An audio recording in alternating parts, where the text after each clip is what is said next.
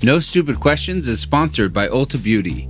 This AAPI Heritage Month, Ulta Beauty is celebrating the joy of belonging to a community composed of intricate connections, belonging to the heritage and birthright that is beauty. Ulta Beauty spotlights the AAPI community, passing the mic to brand founders and creators to tell their stories centered on heritage, joy, and beauty. Shop AAPI-owned and founded brands at Ulta Beauty stores and ulta.com. Take your business further with the smart and flexible American Express Business Gold Card. It's packed with benefits to help unlock more value from your business purchases. That's the powerful backing of American Express. Learn more at americanexpress.com/businessgoldcard. Human beings are complicated little suckers. I'm Angela Duckworth. I'm Stephen Dubner. And you're listening to No Stupid Questions. Today on the show, should you have to pay to use a public bathroom? Urination, hand hygiene, tipping, these are some of my very favorite topics in the world.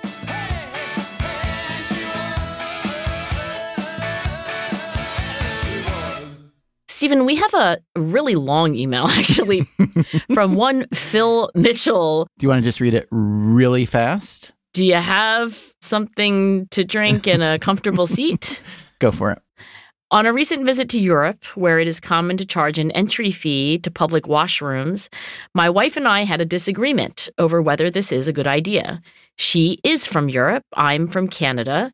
She's used to this practice and explains that it helps pay for the cleaning of the washrooms and helps keep the queues short. Can I interrupt Phil and you for a second? Yeah. He immediately notes that she's from Europe and she's used to it, and I'm not, and therefore she thinks it's a good idea and I don't. Isn't that just so interesting, the way that we socially norm ourselves to things that are good or bad? He is probably right on that. And we'll talk about our own experiences, but let me continue. I didn't have the coins required for the approximately $1 fee. I elected to wait rather than plead my case to the attendant. So I argue that there are health risks associated with avoiding washroom use. He's arguing with the attendant like, I'm going to get a urinary tract infection if you don't let me in. And although he lived to write the email, I guess it all ended well. Yay, Phil. Yay. I assume he was arguing with his wife. That's the way to spend a European vacation right there.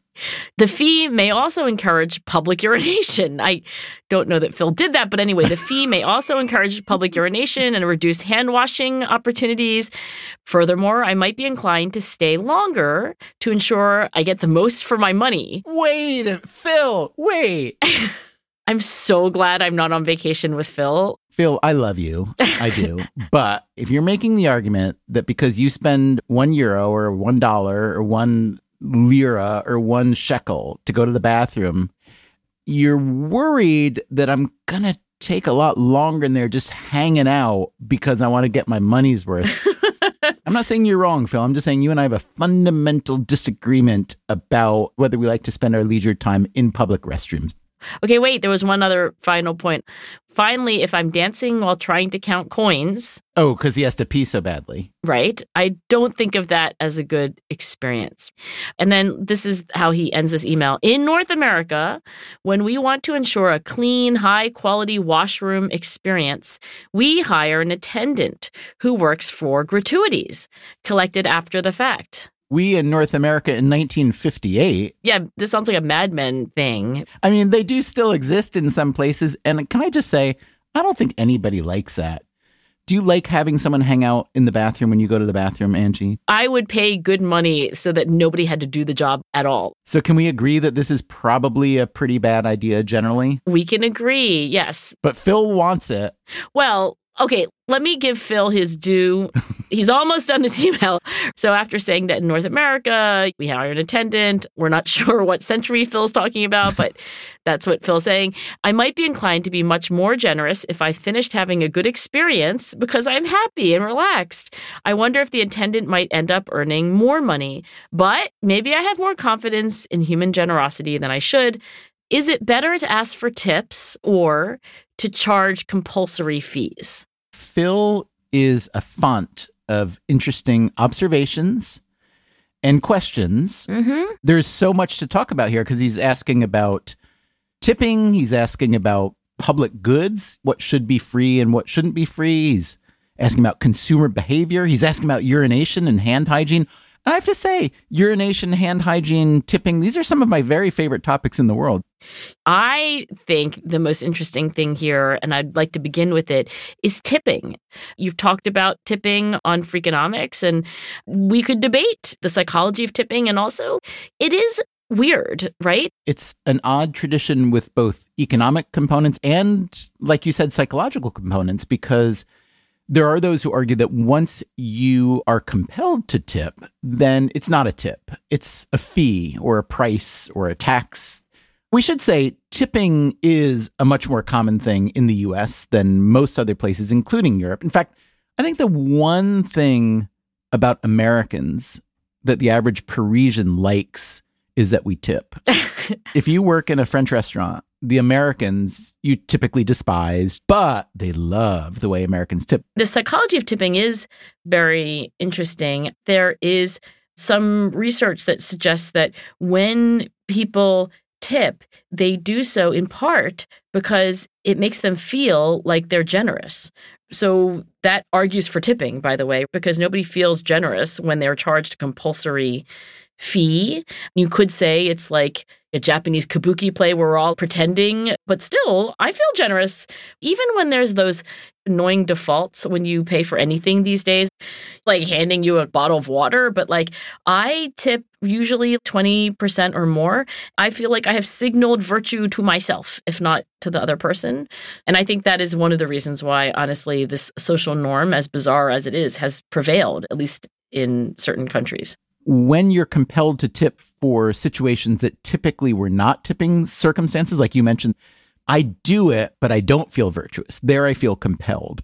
Like Starbucks, you order a coffee, it's, let's say, $3, and I'm not sure if Starbucks per se does this. Starbucks actually hasn't had tipping. They are just starting to because they're unionizing and they are demanding tipping. So take a Starbucks proxy, and when you sign your little digital finger swish, let's say there is a tipping menu for 15, 20, 25%. I do it always because there's social pressure. There's someone standing there and you don't want to be the person that you feel they are going to grumble about and say, oh God, that guy didn't tip. And again, it's only a couple dollars, but when it's a compulsory tip like that in a situation that you're not used to, and I think this is where Phil's getting to. John List, the economist at the University of Chicago, who is a kind of friend of the Freakonomics radio project. John was chief economist at first Uber and then at Lyft, and he was heavily involved in creating the tipping programs at both those places. Originally, there was no tip, and then they started to do it in certain circumstances as a randomized trial to measure what happens. And what John and his colleagues found was that most people don't tip in that circumstance. A very small share of Uber riders, I think it was 1%, tipped on every ride. So if you think about like 1 out of 100, say, that sounds nuts because in a restaurant, probably 99.5 out of 100. And I think what that gets to is the importance of framing and the importance of social norms. It is typical for tipping to happen in a restaurant. Not just social norms, but signaling. I think the big reveal, as it were, when you do Uber or Lyft tipping is that it's truly private. Nobody can see it. You're not even going to get quote unquote credit for it. Nobody's going to say, what a nice guy, that Stephen Dubner. Part of it is the publicness of it, but part of it is just an understanding of the construct, which is most people know in America that when you go into a restaurant, there is at the end a tip. And we've also been educated that that is how the servers get paid. And now that is an incredibly problematic way to do things. Let's say I own the restaurant. I'm the employer. I'm basically saying to you, the customer, here's what's going to happen. I'm going to pay the people who prep and cook the food, but you're going to pay the people who bring you the food. That is kind of kooky, and it's considered by many people to be discriminatory. The kinds of people who get a lot more money for tips often have characteristics that are different from the people who don't get as much. There are gender differences, there are racial differences, there are age differences, and so on. So does that seem fair? Another thing is, If people are essentially compelled to tip, let's say 15 to 25% on a restaurant bill, and theoretically that money is going to the people who serve you the food, is that fair to the people in the kitchen who are cooking your food and are just getting paid a set wage of, let's say, $15 an hour, but with tips, you might end up making $30 an hour. So that's what's led there to be a little bit of a revolution that I can't say has succeeded so much. I was going to say very little. But it's happening. There's one restaurateur in New York City named Danny Meyer. His restaurant group is called Union Square Hospitality Group. They have a bunch of restaurants in New York. Some of them are fairly well-known. Union Square Cafe. I have to say, I love Danny Meyer. I read Setting the Table. It's a really good book. It is so good. But keep going, because I think his tipping innovation is so interesting as a case study. Right. So really, his pitch is that what he does with these restaurants is not really about food. It's about hospitality. And some of them are very high-end restaurants, but they deliberately try to make customers feel unintimidated.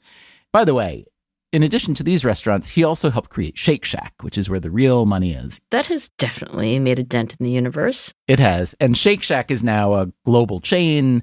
With the core restaurants, though, he realized a few things. One is relying on tipping as a means of paying your servers is a little bit weird and wonky. As I said, it can distribute the gains in a very inequitable way. The people in the kitchen were not getting tips. Although many restaurants do pool tips and distribute them to the kitchen, and then many restaurants also cheat their employees out of tips, or all different kinds of versions. But one really interesting labor market outcome was that a lot of people were going to culinary schools to learn to be chefs, and they would get out with a whole bunch of debt, and then they would be lucky enough to land a job in a good restaurant, and they'd realize that they're going to be basically prepping the mirepoix for 2 hours at $14 an hour, while someone just like them would be waltzing in and being a server and earning $40, $50, $60 an hour. Or more. A server in a very busy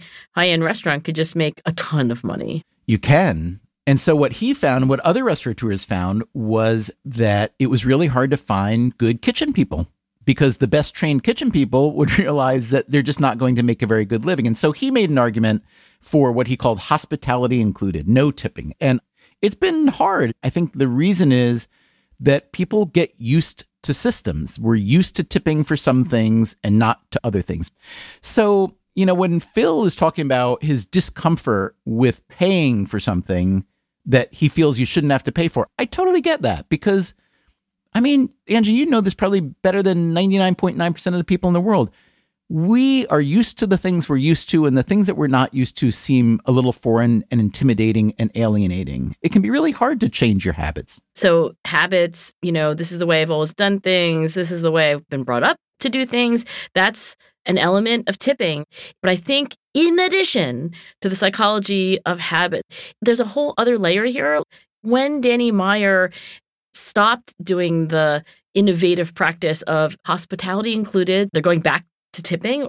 I think it's because when you try to change a practice that is prevailing in culture, and you on your own are going to change what you do in your restaurant or your washroom, you're not only going against people's individual habits, but you're just trying to change one part of the ecosystem without changing the rest of the ecosystem.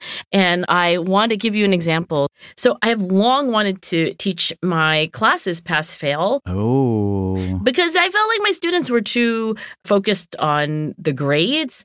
Also, I hate grading, so I thought it was going to be win-win.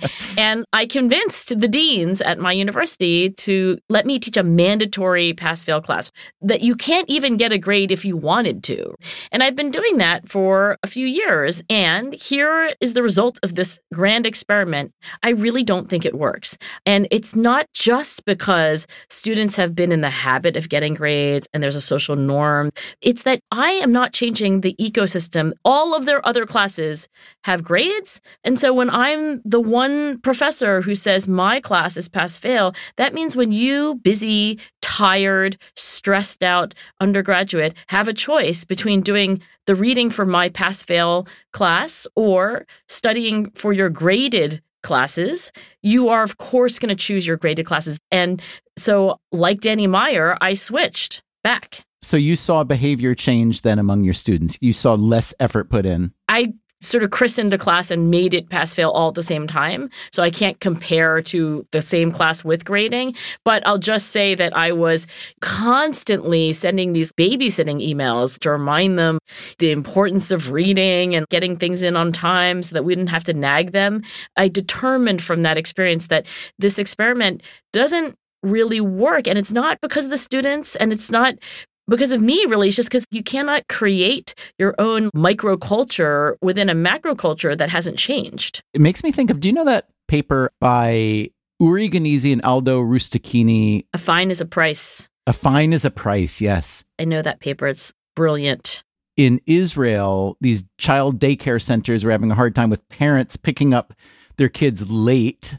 So they decided to institute a fine of, I think it was roughly $3 American per late pickup.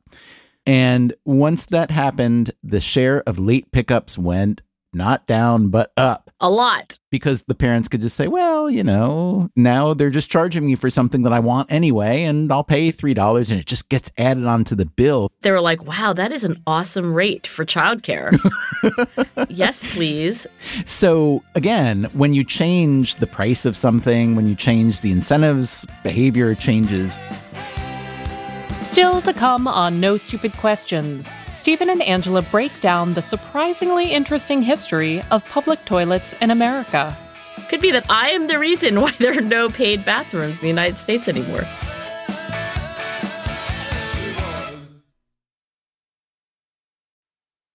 No Stupid Questions is sponsored by Rosetta Stone. Traveling is so much more meaningful when you understand the language of the place you're visiting. Rosetta Stone, one of the most trusted language learning programs, has helped millions learn new languages and can help you too.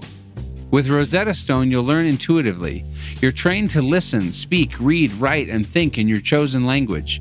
You'll be prepared for real, authentic conversations. Plus, their True Accent feature gives you feedback on your pronunciation. And with the Rosetta Stone app, you can learn anytime, anywhere, with customizable lessons as short as 10 minutes. For a very limited time, our listeners can get Rosetta Stone's lifetime membership for 50% off. That's 50% off unlimited access to 25 language courses for the rest of your life. Redeem your 50% off at rosettastone.com/questions. That's rosettastone.com/questions. No Stupid Questions is sponsored by IXL Learning. Instead of costly private tutoring, IXL Learning can give your child the help they need at an affordable price. IXL is an online learning program for kids. It covers math, language arts, science, and social studies. It's designed to help them really understand and master topics in a fun way with positive feedback. And you get one site for all the kids in your home, pre-K to 12th grade. There's a reason why IXL is used in 95 of the top 100 school districts in the U.S. If your child is struggling, this is the smartest investment you can make. And a month of IXL costs less than an hour of tutoring.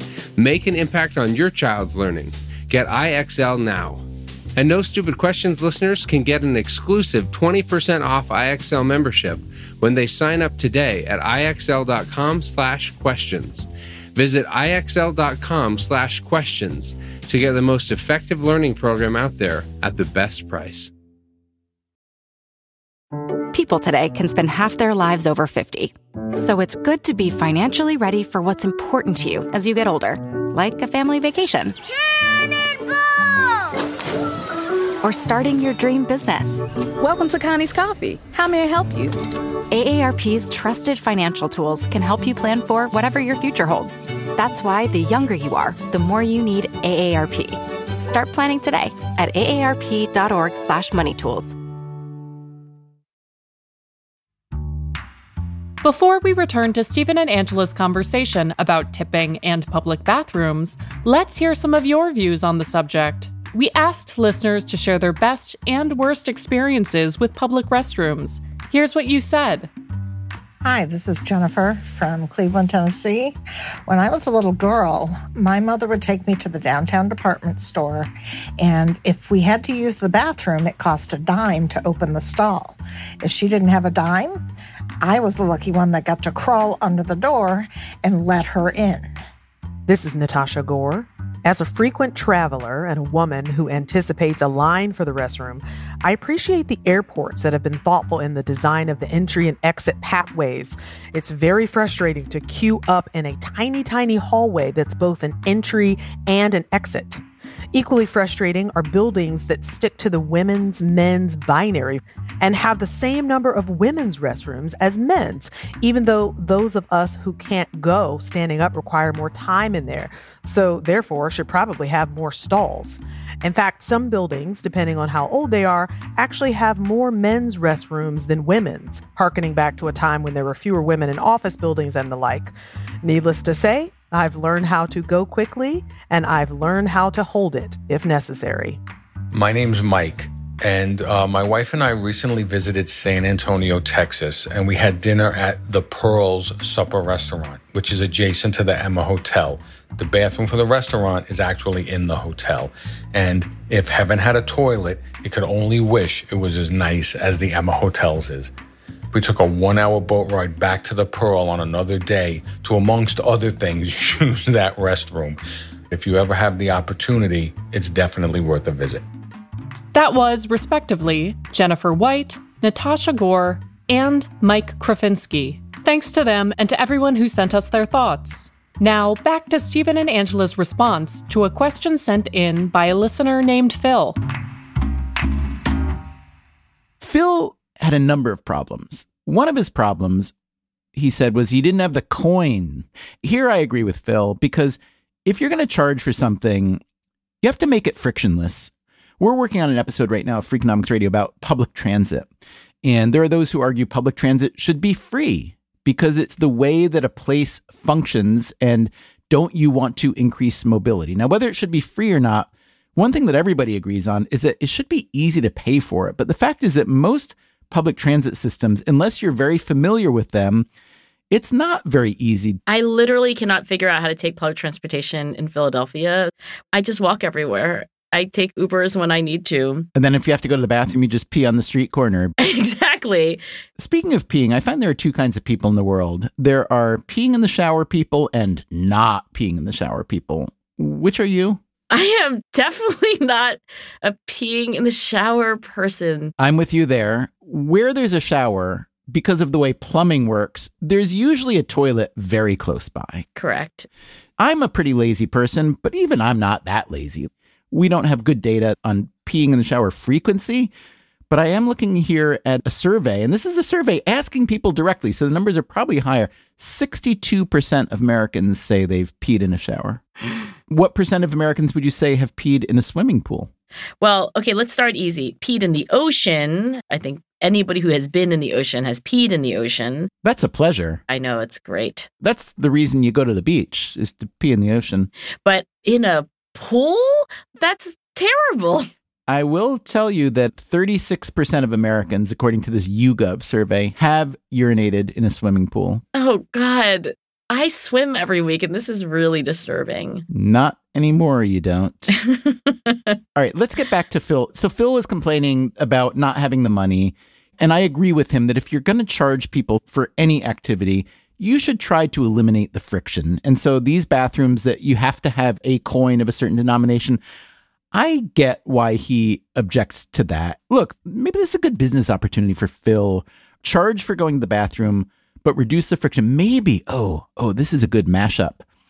Maybe it could be a crypto potty company. I don't know what crypto really is, despite many attempts. It's okay. Even crypto people don't know what crypto is, and that doesn't stop them. The short answer is there's a lot of money flowing into crypto investments, including by the biggest venture capital firms in Silicon Valley. Where that money will end up going and who it will end up benefiting is a big open question about which you can hear a lot more on Freakonomics Radio soon. But if you did want to start a new firm, Phil, to take advantage of your frustration. In fact, I think the name of your company is CryptoPotty, and I bet you could be worth $5 billion by the end of the month. So you can have that idea, Phil. But in terms of the actual problem here of having to pay to do something that your body requires, I empathize with Phil's frustration because that just doesn't seem fair. What would you say if I told you, however, that America used to be a place that had thousands and thousands of toilets that charged you money to go to the bathroom? Would you believe me or no? There was a time in America's history that there were public toilets where you had to pay to go in. Just like Europe. Yeah. Certainly not in recent times. What year were you born? 52 years ago, 1970. So interestingly, 1970, in that very year, the U.S. had more than 50,000 pay toilets. By 1980, there were almost none. That's according to a 2014 article I'm looking at in Pacific Standard. There were a pair of brothers in, I believe, Pennsylvania. This is going to have something causal with my birth here in Philadelphia. It could be. Could be that I am the reason why there are no paid bathrooms in the United States anymore. But go on. Let's see. There were a pair of brothers named Ira and Michael Gessel. They were in high school, and this was 1968. There were paid toilets. It cost 10 cents each. And they decided that wasn't right. And they and some friends formed a group called the Committee to End Paid Toilets in America, or SEPTIA, which is a very good name. They had a song, they had slogans, they had a newsletter. Now, there was already legislation in different places proposed to get rid of this, but they brought a lot of attention to it. They held a press conference in Chicago. And shortly thereafter, this was 1973, Mayor Richard Daley of Chicago announced that he would remove pay toilets from the airports there. The city of Chicago ended up getting rid of them overall, and then state by state followed. That was pretty much the beginning of the end. Now, what's interesting to me is there was one problem, which was that it required money to use a bathroom, and people didn't like that. And then there was a version of a solution, which was let's eliminate the money. But the new solution didn't really happen. In other words, if you're going to get rid of pay toilets, theoretically, you want to have... You would have free toilets. If the governments around the country are the ones who are striking down what essentially was a market for toilets, and they were saying, well, that's sort of a market failure, but they introduced maybe an even bigger market failure because the governments are supposed to provide these now as a public good. But in many places, as anyone who's ever been to a city walking around needing to use a bathroom... Like New York. Yeah, like New York. It hasn't worked. So there's no toilets. Right. So you have few or bad public toilets and private toilets in restaurants and museums and so on that are theoretically inaccessible. Although, you know, you learn your tricks. Everyone snuck in at a time in their life.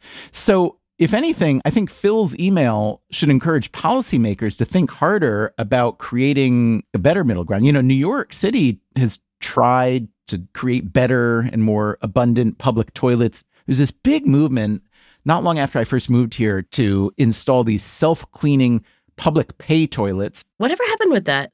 The first one opened in January 2008, and the New York Times called it a 25-cent journey to the future. And there were supposed to be 20 of these automatic pay toilets placed around the city. I guess this was phase one because 20 isn't that many toilets. By the way, did you know that the U.S. ranks close to last on the Public Toilet Index, which is the number of public toilets per capita? We have 8 toilets per 100,000 people. We're tied with Botswana. Iceland, by the way, is number one if you ever need to pee, Phil. 56 toilets per 100,000 residents. So this New York plan to roll out all these automated self-cleaning toilets, there were 20 that were supposed to be installed. The 5 of the 20 that were installed are still in use, I believe. But the 15 others, which the city bought, were never actually even installed. And apparently they're still in a warehouse in Queens. This is according to the news website Gothamist. Why? I think it's because the incentives are misaligned here, which is that, as Phil noted, and as the SEPTIA people noted, they wanted to get rid of one problem, but then the incentives weren't really strong enough to create a solution in the other direction. You know, when people wanted to get rid of public toilets, there was a lot of pressure from other groups. There were feminist organizations who said it's not fair. There were student activists who said it wasn't fair. And so to me, I don't mean to be cynical about this, but it's a little bit of an example of how well-intended social justice can both work and not work. So it worked in that they got rid of the pay toilets, but it sort of backfired in that the availability of good public toilets has not come about. So I just want to understand. It sounds like there was phase 1. There was supposed to be phase 2. Nobody thought New York would be served by 20 toilets in total. So it was a pilot. But they didn't even finish the pilot. They only got through 5 of the 20 because the program seemed like it wasn't going to work. So they didn't need to even deploy the remaining 15 or what? I don't think that's why, but I don't know why. My guess would be that in a place like New York, it can be complicated to do things, and there's a change in administration or there's a crisis and it gets on somebody's back burner and it just doesn't happen. I can imagine turning this problem that Phil had entirely on its head and think about places where there's really very little in the way of good public toilets, and where there's therefore a lot of defecation and urination in the open, and that's a huge health hazard. So in a case like that, we should probably flip it and pay people to use the bathroom. I will say of all these things, human beings are complicated little suckers. And I think the lesson here is you don't really know what's going to work in practice just because something works in theory. Take those 2 Pennsylvanians who said, this is a violation of our civil liberties, that we have to pay for a bathroom. Let's eradicate all of them. I don't know that they would have been able to predict that nobody would be replacing them with free ones. So it just speaks to basically trying stuff out, seeing what happens, and then trying again. Like, I think after New York's failed experiment with those paid toilets, maybe policymakers needed to say, okay, now what do we do? Maybe there could have been something else. In the meantime, I suggest to Phil, or actually to Phil's wife, the European one, that just to avoid this rather extravagant issue, that the next time they go to Europe, that she buys him a pouch and a lanyard that he can hang around his neck, and it just becomes his little potty fund. And so he doesn't have to dance around trying to dig out coins, and he can just pee in peace. I think that would improve Phil's life and maybe yours and mine, Angie, too. I think that's an excellent suggestion. From my reading of Phil's quite elaborate email, I'm guessing that a lanyard with some pocket change is not quite what he'll consider a satisfying response, Stephen, but it is worth piloting. No Stupid Questions is produced by me, Rebecca Lee Douglas. Before we move on to the fact check, we'd like to give listener Phil the last word. Thank you for answering my question. I enjoyed your reactions to my ridiculous story. My wife and I couldn't stop laughing. I hope I can count on both of you to be early investors in my CryptoPutty venture. Also, I do love to visit Iceland, where I've never had to pay to use a washroom. And now, here's a fact check of today's conversation. In the first half of the show, Stephen says he thinks that 99.5% of people tip at restaurants. But according to a 2021 survey by creditcards.com, only 75% of respondents said that they always tip at full-service restaurants. Then, Stephen and Angela expressed their horror at individuals who pee in the shower. As a New Yorker, I would be remiss if I didn't cite perhaps the world's most infamous shower urinator, Seinfeld's George Costanza, who said, quote, "It's all pipes. What's the difference?" Later, Stephen says that Ira and Michael Gessel, the duo who founded the Committee to End Paid Toilets in America, were from Pennsylvania. The brothers were actually from Dayton, Ohio, but they were inspired to become activists based on their experience with pay toilets stationed along the Pennsylvania Turnpike. Also, Stephen says that the United States ranks close to the bottom of the World Public Toilet Index, a tool created by the bathroom supply company QS Supplies to measure the number of public toilets per 100,000 people in a given country. It's true that the US is tied with Botswana with 8 toilets per 100,000 people, but we're actually sort of middle of the road when it comes to the 84 countries included in the index. Some of the countries that rank lowest on the list, with 1 public toilet per 100,000 people, include Uganda, Cuba, Turkey, and Cambodia. Finally, Stephen and Angela wonder why New York City's self-cleaning public pay toilet initiative paused after only 5 of the pods were installed.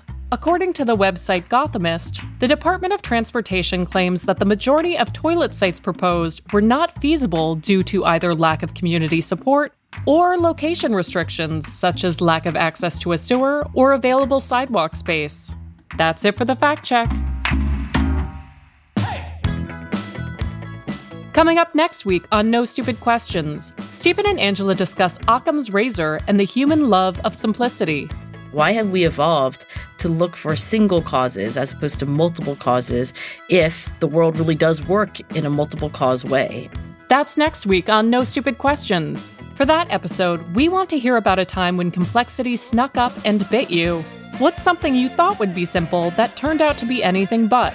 To share your thoughts, send a voice memo to nsq@freakonomics.com with the subject line, Not So Simple. Make sure to record in a quiet, indoor space with your mouth close to the phone. And please keep your thoughts to under a minute. No Stupid Questions is part of the Freakonomics Radio Network, which also includes Freakonomics Radio, People I Mostly Admire, Freakonomics MD, and Off Leash. All our shows are produced by Stitcher and Renbud Radio. This show was mixed by Eleanor Osborne. We had help on this episode from Lyric Bowditch and Jacob Clementi. Our staff also includes Neil Carruth, Gabriel Roth, Greg Rippin, Morgan Levy, Zach Lipinski, Julie Canfer, Ryan Kelly, Jasmine Klinger, Emma Terrell, and Alina Coleman. Our theme song is And She Was by Talking Heads. Special thanks to David Byrne and Warner Chappell Music. If you'd like to listen to the show ad-free, subscribe to Stitcher Premium. You can follow us on Twitter at NSQ_show and on Facebook at NSQ Show. If you have a question for a future episode, please email it to nsq@freakonomics.com. To learn more or to read episode transcripts, visit freakonomics.com/NSQ. Thanks for listening.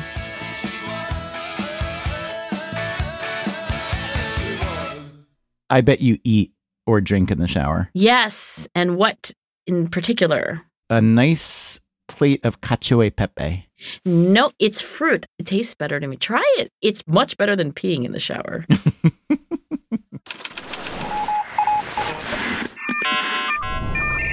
The Freakonomics Radio Network, the hidden side of everything. Stitcher. Is there such a thing as a traveler? Not a Delta. Because we know on one flight, Mike in 8C prefers reality TV to reality.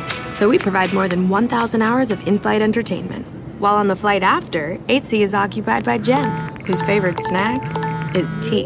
That's why we provide fast, free Delta Sync Wi-Fi available for SkyMiles members. Because at Delta, we know. Refill? Everyone flies their own way. Delta. Keep climbing. Free Wi-Fi available on most domestic flights. Terms of use apply. People today can spend half their lives over 50. So it's good to be financially ready for what's important to you as you get older, like a family vacation.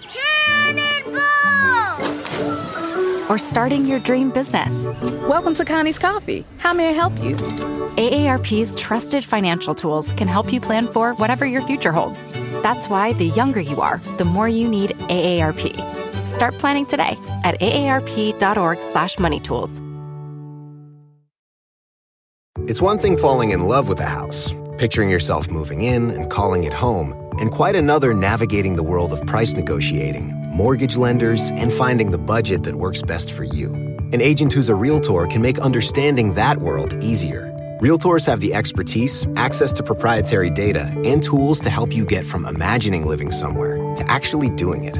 That's the kind of help we can provide. Because that's who we are. Realtors are members of the National Association of Realtors.